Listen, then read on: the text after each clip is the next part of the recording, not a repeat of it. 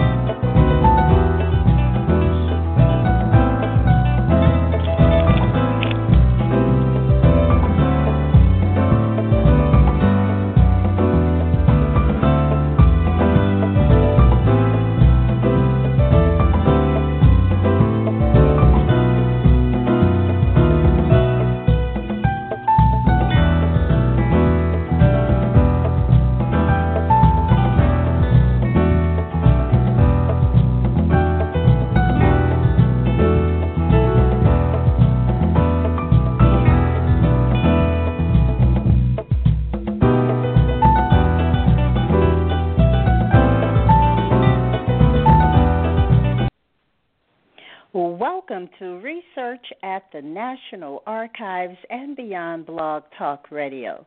This is your host, Bernice Alexander Bennett, with co-host Patricia Glover Howard. Hi, Patricia. Good evening, Bernice. How are you this evening? Doing well. Well, everyone, Patricia will monitor the chat room, and she will post comments concerning our discussion tonight. I'm happy to welcome the callers and chatters to Research at the National Archives and Beyond.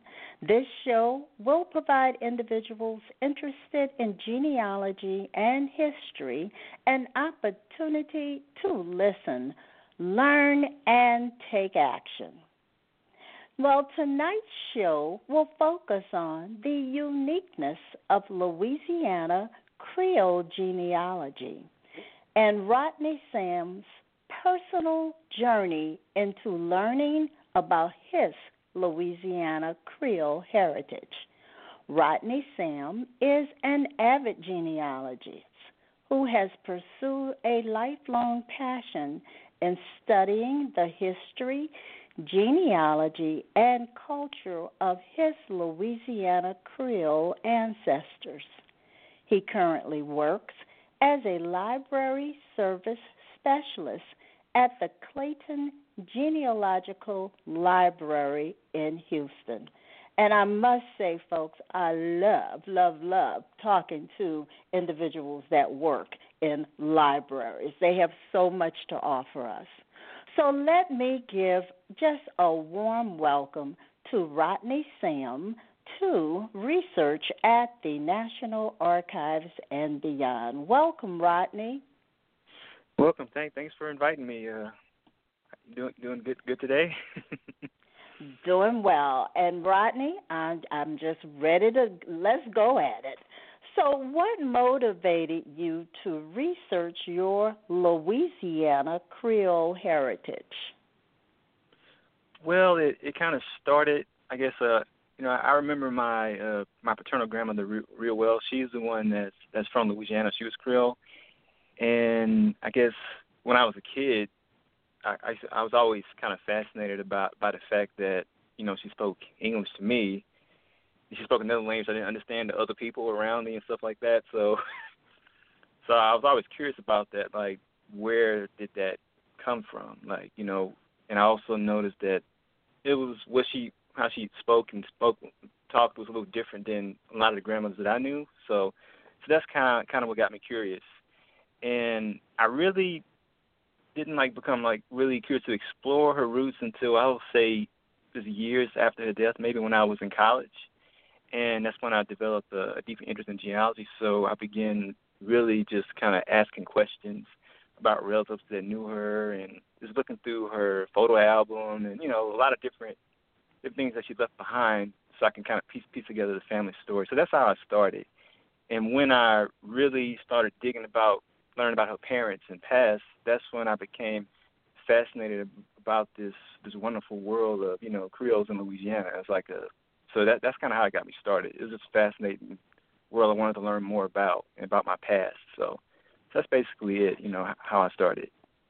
Yes. So when you speak of Creole in Louisiana, just tell us how are you defining Creole, and also as you go into the definition of how you're defining Creole, give us some historical context of Creole and Creolization in America, or for that matter, Louisiana.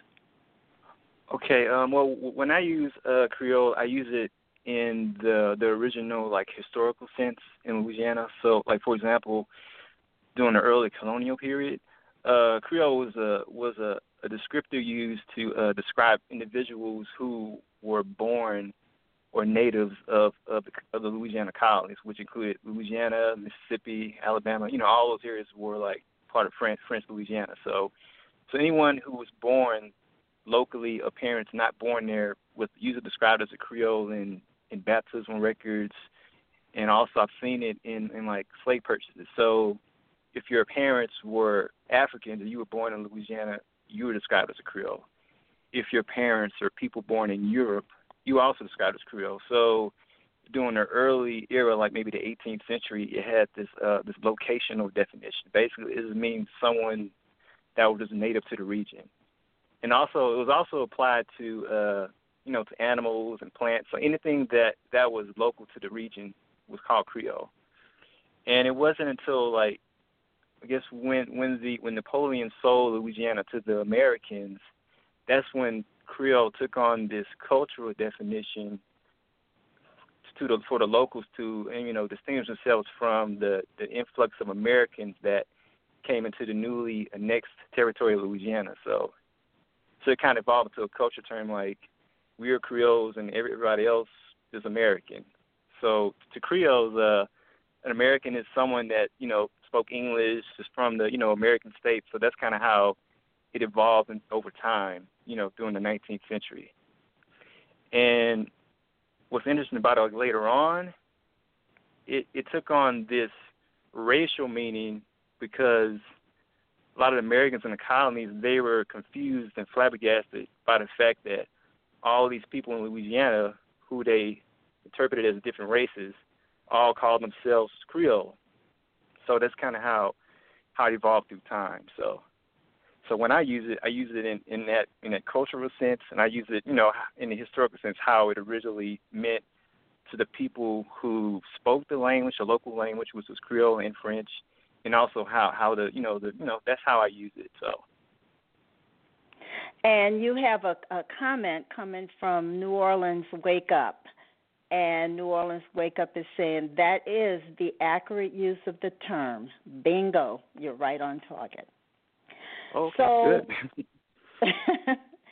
So let's talk about your lineage and how far back have you traced your lineage? Because I noticed that you have over 16 surnames coming out of Louisiana. So tell us about that. Well, I would say on both my dad's sides of the family, both his parents, I traced some branches well into the 18th century, because some of them were freed out of slavery mostly during the Spanish period, and also there was some that were free even during the French period. So I would say well into the 18th century. The oldest branch of my family that I've traced is to an African woman from Senegal. She was emancipated sometimes in the 1770s. And also to another ancestor who was freed out of slavery in as early as 1756. So those are like the earliest branches of my family that I'm able to trace. So. Well, when you're talking about tracing, I want you to know right now, the word is out, how. How did you trace them? Tell us your entire process. Especially tell us about your Senegalese ancestor. Okay. Well, the process of me tracing is basically it's been just years of me just researching on my own and also collaborating with other researchers from Louisiana over time. It's kind of like there's a whole collective of people. So that's how I did it. And also the great thing about being in Louisiana, being on like a Creole background, is that the religion of Catholicism And with the religion of Catholicism, it was important for like priests to record information about members of their church into like the records. So you had to include the births of children, list the name of their parents, and sometimes where they were born. So with just using Catholic records alone, you can literally use Catholic records to trace a family 6 or 7 generations easily in time. And also because slaves are also baptized, and sometimes they was married in the Catholic Church, you can get more detailed information about them than you would in other places, like in Virginia or North Carolina. So, like for example, if you look at some Catholic records, they'll list the ethnicity of some of the Africans that were married and baptized, and that's very unique. So that's kind of part of it because of the detailed records of the French and Spanish show. But when you mentioned the Catholic records, did you actually go to one of the archdioceses? But, I mean, I want you to get really specific. Oh, Where okay. did you get those records? Well, some of them I did it mostly like by mail. So the area that I mostly got researched were from the Diocese of Lafayette. And they have records of many of the Catholic churches within the same region. So I just contacted, so once I I forgot to mention, there's also these volumes called the Southwest Louisiana Records. They're abstracts that were created by a priest named Father Javier. So he went to a lot of the Catholic churches in Southwest Louisiana and abstracted them and put them in these, like a volume set from maybe 1756 to 1915, I guess. And basically, I just used those books first to kind of gather basic information. And from those, I was able to send for request of copies of the records from the diocese. Or sometimes I called the church in the past directly. So that's kind of how I started gathering information about some of my ancestors like that.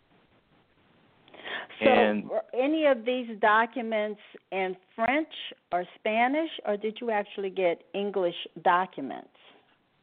All of them are in French. Well, most of them are in French, and there are some that are in Spanish.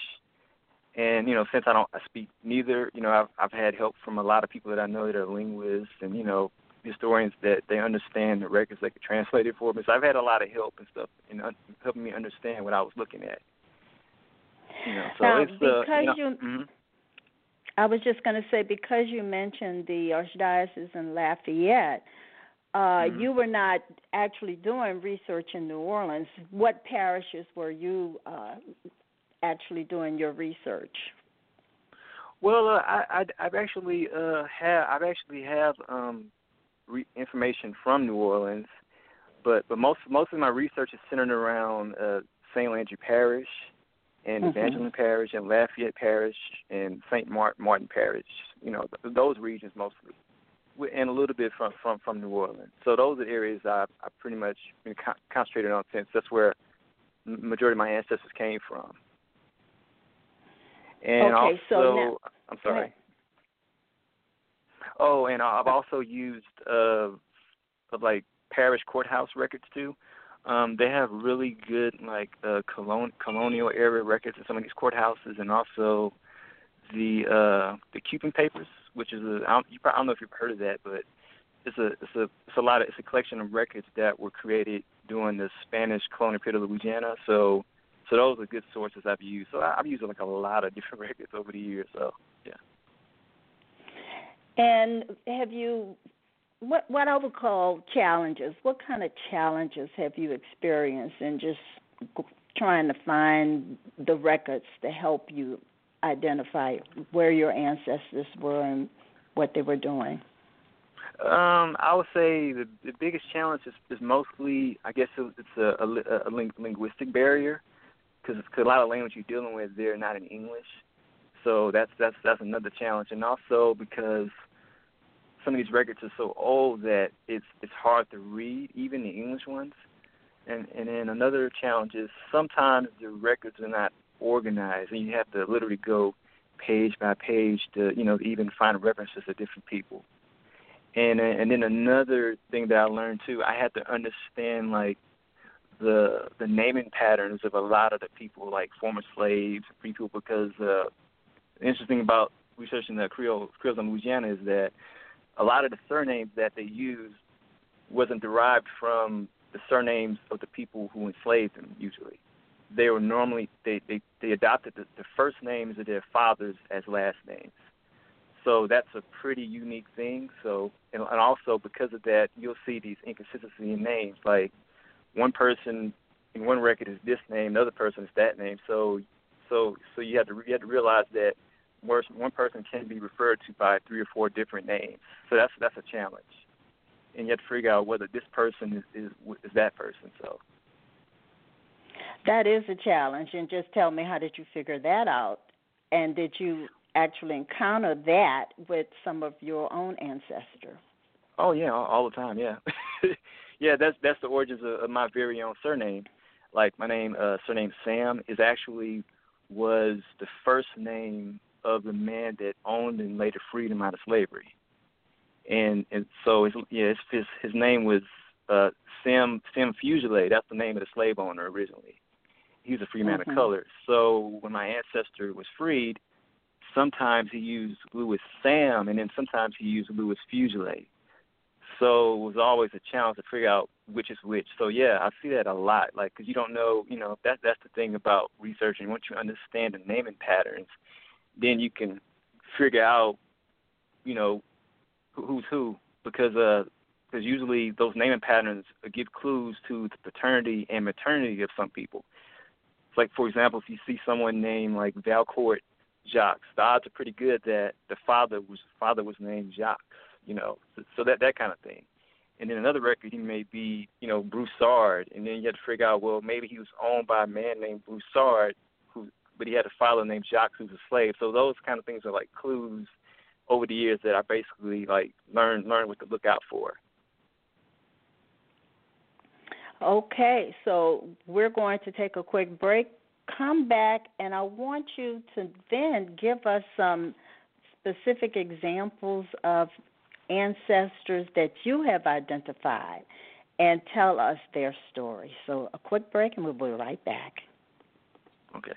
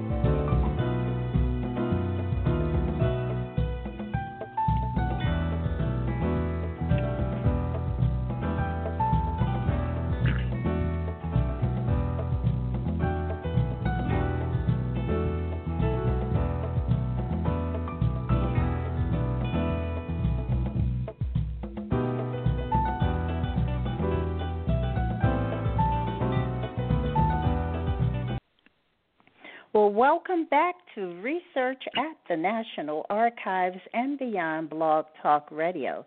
This is your host, Bernice Alexander Bennett, with co-host Patricia Glover Howard.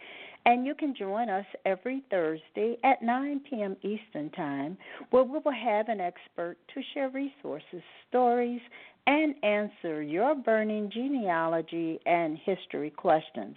Remember, all of my guests share a deep passion and knowledge of genealogy and history.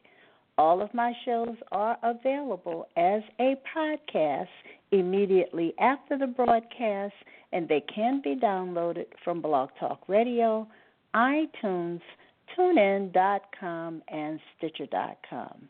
Now, you have been listening to Rodney Sam. And Rodney Sam has given us a definition of what Creole means, what it is. He's talked about the historical context, and he's also shared with us information about some resources.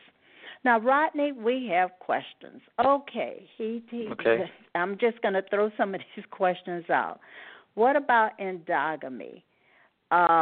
Another is parents being from the same place, large Catholic families with many slave owners and property ownership with women. Okay, Karen, you really have put a lot out here. So let's see where Rodney takes this. Okay, I guess I can start with the idea of endogamy. Now, Louisiana Creoles are very endogamous, and that has a lot to do with Roman Catholicism. So if you're a Catholic, you pretty much marry other Catholics, and also because you're talking about like small populations in rural communities. So if Catholics marry other Catholics, and the people don't move from the area, eventually everyone is going to be related in multiple ways. And this is especially true, like when you research maybe like free people of color, for example. They were like a small percentage of the population, and since the majority of them intermarried with each other, and also factoring religion, they became interrelated. And also it complicates DNA. If you've ever done DNA research yet, I see like so many DNA matches that I know that they're related to both of my dad's parents in multiple directions. So it makes it really confusing. And I'm not, for the second question, I'm not sure what he's asked specifically about, like large plantation owners in Louisiana.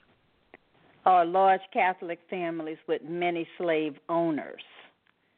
And Karen, you may want to write a little bit more about that. I'm just asking her to say more. Okay, yeah. Okay, and then she asked about property ownership with women. Is she referring to female property owners in Louisiana, or is she talking about? I'm waiting for her to respond. Okay. Okay, I'm waiting for her to respond. So while we're waiting for Karen to give us to explain what she's asking, let's talk about your ancestors and tell us a specific documentation or documentations of your ancestors. What have you found out about them? Okay, I guess I can start with the one I recently found within the last few years. It's the one I mentioned earlier, the one from Africa. Basically, like the trail basically started with a distant DNA match. So that's how it started. So I looked at the DNA match and I started researching her family, and then I started kind of going through, the original acts of St. Martin. They have them online on Ancestry. And when I looked through some of the original acts, I guess, I found her will, Marie's will, the African. So she had a will, and the will was in French. And in the will, she named my ancestor as one of her children, and I didn't know that before. So she named her son and her daughter, and she left all her property to them. So that was probably an example of a specific, ancestor I found. So she was elderly, up there in age, and also, so that's what I found recently. My favorite one, I guess. And Rodney, how old was she? Well, according to the I located her in the 77 census of Louisiana, like these old Spanish censuses. So she's listed as age 80 years old. So she was born around, the 1680s in Africa. So she's the oldest ancestor I've ever found of African ancestry. So. And was this on your maternal or paternal line? This is my dad's my paternal grandfather's line. His direct lineage. Yeah. It's like she left a wonderful trail, and she even has a marriage record that's listed in the Catholic registers from maybe 1756 when she was still a slave. So she married another African while she was still a slave, and then later on when she was free, she created that will for her children. It named my ancestor, and that kind of shocked me because I had no idea that was her mother. So that was probably my biggest finding within the last few years. Wow. Now, yeah, I know, there's and it's a very question. rare. So Yeah. And so when you found this document and you saw your ancestor and you were able to continue bringing it forward, since you weren't going backwards, you're bringing it forward. tell us what else you found out about your Senegalese ancestor. Well, what's interesting about her is that she was one of maybe 20 slaves that were like owned by this early French rancher named Andre Massey. You know, he was one of the first, I guess, Europeans to settle in Southwest Louisiana. So before his death, he emancipated all those slaves, and she was part of that group. And she had 4 known children.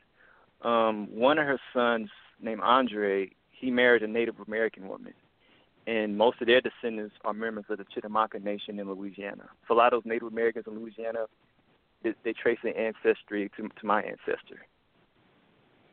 So that's kind of one interest. So a lot of the Homi Indians, a lot of Chitimachas, they descend from her through her son's marriage to a Native American woman.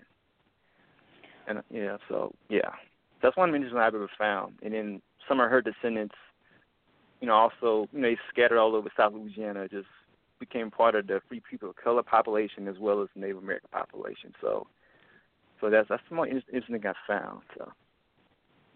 So let me just clarify, because you said you have a distant DNA match, and you connected this distant DNA match with the ancestor you found in the manumission papers.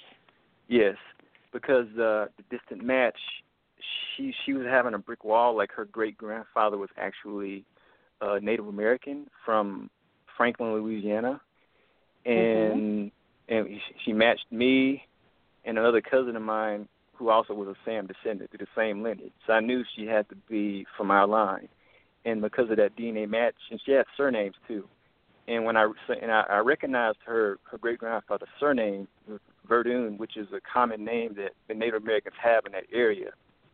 And I knew that some of them were descended from former slaves of the Massey. So I knew there had to be some kind of connection between her and me on the same ranch. So I traced her lineage back a few generations, and I compared it to mine. And then eventually, with help of other researchers that I knew, who found, who translated for me, I was able to connect it, amazingly enough, through a distant cousin. It's just only because we had long lineages of emancipated people, and also because of the Catholic record. So that's how I was able to go back that far. And DNA, it was kind of like a clue. It helped me. It made me look at some new records, and also made me examine records that I already had for clues that I overlooked. So that's kind of what was the process. It's a very detailed process. So yeah. Right. It's like Thomas McGinty with his do-over. You almost had to go back and look at what you already had, but this time you're looking at it with different eyes, clearly. Yeah. Now, there's a question for you. Okay. They want to know, did you have ancestors that converted from Catholic to Protestant? Oh, yeah, absolutely. Some of my dad's relatives, some of them became Baptist or Protestant in the middle of the 20th century. And last year, I found another, he's one of my, I guess, a great-great-uncle. He was a former slave, and he became a minister after the Civil War. And he converted from Catholicism to Protestantism, and he went to a Baptist college. So yeah, there are some. I have some family members that Protestant now, and then some have been Protestant for a few generations. So they have some of that in there. So. Now, have you identified any of your Creole ancestors in the Revolutionary War, the War of 1812, or any of the wars or historical events through documentation? Well, I have some of them. I guess they wasn't Creole. There was one that he's actually from Quebec, Canada, so he's like my 4th great-grandfather. So he immigrated from Quebec to Louisiana in 1811, and he fought in the Revolution. 1812. So that's my 1812 ancestor. And the ones in, I guess, that were during the Revolutionary period, a lot of them were from other places. So I would say they were pretty much European ancestors or people with European ancestors that fought in these wars in my family. So. So give us another example of some of your findings concerning your Creole ancestors. Well, my grandmother's direct maternal lineage. I was able to trace her ancestors back to a free man of color named Martin Donato. He was a slave owner too. I was kind of shocked to discover ancestors that were of color and also owned slaves. So I was able to discover him. Like he emancipated his enslaved grandchildren in his will in 1846, and I descend from that line to my grandmother directly. So that's another one. I've known that for a while, but that's one example I can use. Mhm. And are there others? Since we're really curious to find out how far back you've been able to, and not to mention, it's just the resources. I mean, finding the documentation, and with your skills as a librarian, you also have knowledge of sources that maybe others may not have. So I want to just pick your brain. I want you to share as much as you can. Also, there's a question: do you know whether or not if Virginia or Maryland-born slaves were purchased by Southwest Louisiana French Acadian slave owners in large numbers? There were a group of slaves born in places like Baltimore, Maryland, that were sold down south to to Louisiana. Some wound up in like Grand Coteau, and they were slaves of the Jesuit priests there. So there were a small group of Maryland-born slaves, and many of them were in Maryland. So after the war, a lot of them just assimilated within the local Creole population through like the Avenue of the Roman Catholic Church. So yes, so you see a few people with names like Eaglin and Briscoe and Mayfield, like they all speak French and everything, but they descend from Maryland-born slaves. So yes. Mhm. Okay, so now you're going to just tell us about resources. We want to hear what you know. Okay, resources besides the Catholic Church, of course, is the parish courthouse, one of the best. There you can find like wills. In Louisiana, they're called successions. And the great thing about wills and successions in Louisiana is that husbands and wives, like they had like half they owned the property equally. So the wife had a will, and the husband had a will. And in those successions and wills, of course, they list all their property and all the slaves and everything like that, and they give of who got who. So literally through successions, you can actually trace one family slaves from one generation to the next just through just wills and successions. So I always go to the parish courthouse. Just look through wills, look through court records, and you can also find examples of manumission documents. So the traditional courthouse is still a great source. And I've also used like newspapers from the region. Like for example, there's a website called chronicainamerica.org. You probably heard of it, and they digitize a lot of newspapers from all over the U.S. And Louisiana has quite a few, and I've used some from Opelousas to search for relatives. I found a lot of my family members mentioned in the newspapers from like the 1860s up to the early 20th century. So newspapers, just regular parish courthouse records like wills and land transactions. Those things are very valuable. So a lot of times these records, they mention things like how you related to someone, and so so I use some of those. Any other records? Those are mostly the main ones, like newspapers, like parish wills and successions, there's regular land deeds and Catholic records, and also some of the like colonial archives. A lot of them have been like digitized online. Like if you go to I think in Baton Rouge, they have a website there about Louisiana, and you can view some of the digitized documents. And I've also used the Cuban papers, and then there's another microfilm collection called the Louisiana Colonial Records Source, and they have a lot of like records related to the Spanish period of Louisiana. And one unusual source I found is probably the Notre Dame Archives. They have a lot of records from the Spanish period. So you find things like permission, people asking for permission to marry people who were related to them, because you had to get permission from the church, by certain degrees. So those are a lot of like records that I've used over time. So those are just some of the examples. A lot of it is like traditional, research you would use anywhere. It's just the added bonus of like Catholic records kind of supplement that in newspapers.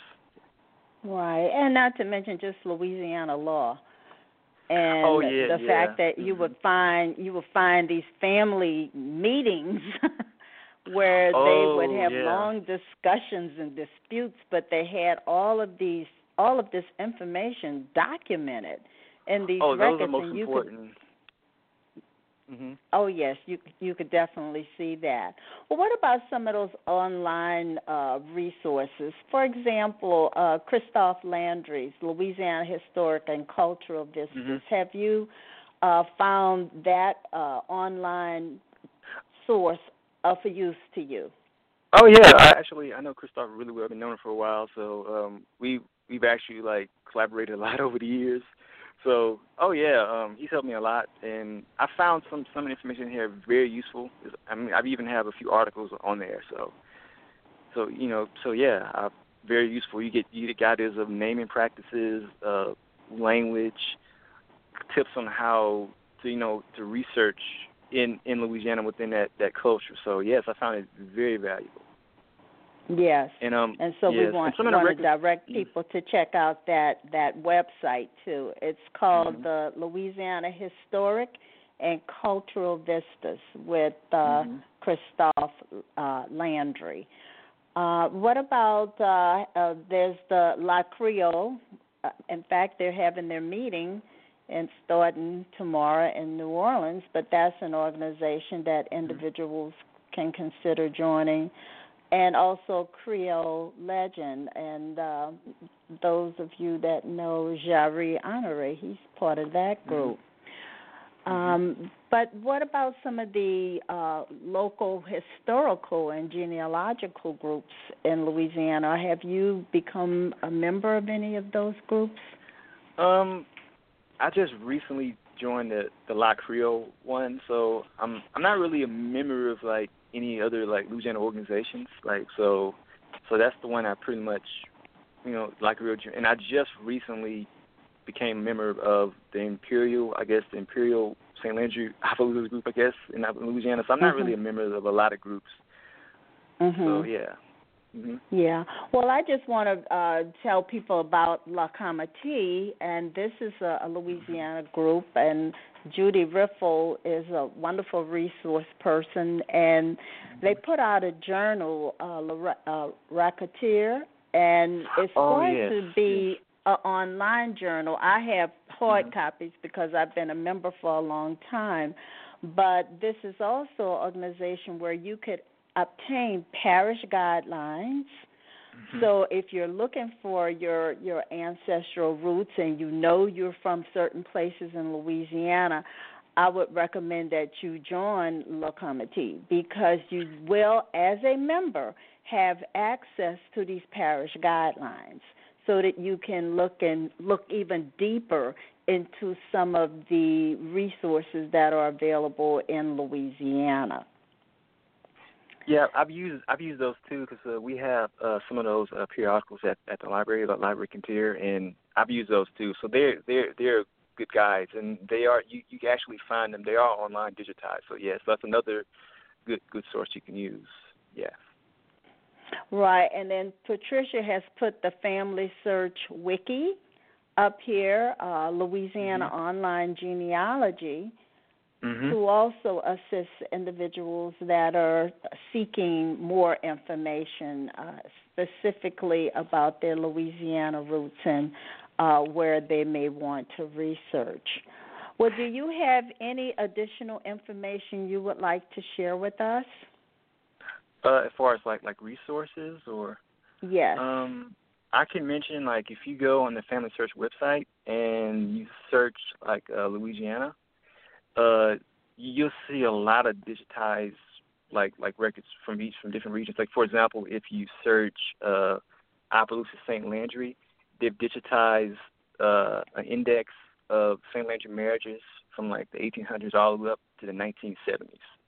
So you can view that. That's also one good source. So and some of them, they also have some of the digitized copies of the actual courthouse marriages. So you can find a lot of that on Family Search, and then it grows, constantly. So, and I've also, it's another site called another Diocese in New Orleans. They've digitized a lot of their sacramental records from the 18th century. A lot of them will feature, like, enslaved persons and free person of color. So you can find that a lot too on there. So Louisiana, they're slowly, bringing more digitized records online over the years, because it's a state that has so much bad information, but a lot of it isn't digitized or translated. So they're kind of gradually adding things online for people to use. Right. Even some of the courthouse records are now, you will have to pay a fee, but some of those records are also digitized, and you can. Yes, they're on Ancestry.com. Yeah. But even in the state of Louisiana, the various parish courthouses, you can get some of those records from them. So there's a question about Zydeco music. Oh, okay. Tell us, what Zydeco musicians have you discovered through your research that you are related to? There's one. I'm probably related to a lot of them, probably somewhere down the line. But there's a musician, Step Rito. I'm related to one of his aunts somehow through my grandmother. I'm not 100% sure how, but I know I'm related. I think one of his aunts is kin to my grandmother. So yeah, that's one that I do know that's related somewhere down the line. But a lot of them, if I trace back far enough, I'll find a connection. So it's like, Bojack, all these musicians. If you trace far back enough in South Louisiana, you discover that a lot of people are related to each other distantly anyway. So those are the ones I really, it's like you can't avoid it because of these small little rural communities and people intermarried so long. You're gonna find a connection somewhere, and it's not just like Europeans are related. Everybody's like related. All the mixing in Louisiana happened maybe 300 years. It makes everyone kind of like there's one big family in Louisiana, literally. So yeah, that's a few that I do. I don't know a lot, but I do have a cousin though. He's actually a Zydeco musician. Joe Hall and the King Cutters. He's related to him on my grandfather's side. His great grandfather and my great-grandfather were brothers. So, yeah. So I'm related. So that's probably my closest cousin. that's a Zydeco musician. Right. Okay, so do you have any closing remarks before we close out tonight? Well, I would like to thank you for, giving me the opportunity to, come on your show and share my Louisiana Creole heritage to the world. I'm glad you're able to do that because a lot of people, they don't know anything about it, or if they heard of it, they don't understand it. So I'm glad I was able to, get a platform to kind of clear it up, and I'm glad that you was able to, give me that chance. And I hope that everyone found our discussion fascinating, and I also hope that it has helped other people who are researchers want to learn more about the ancestors. So. That's it, yeah. Well, thank you. Well, a special thanks to you for coming on tonight and sharing your information with us. And everyone else, please remember, your ancestors left footprints. Therefore, you should follow the clues that are presented to you through our history, family records, and research at the National Archives and beyond. You can continue this discussion on the Research at the National Archives and Beyond and the Afrogenius Facebook pages, and also remember to listen to the African Roots podcast with Angela Walton Raji, and also watch for the Black Progen Live with host Mika Sewell Smith. Thank you so much for joining Research at the National Archives and Beyond Blog Talk Radio, and I look forward to you joining me next week. This is your host, Bernice Alexander Bennett, with co-host Patricia Glover Howard. Good night, everyone. Good night, Rodney Sam. Good night.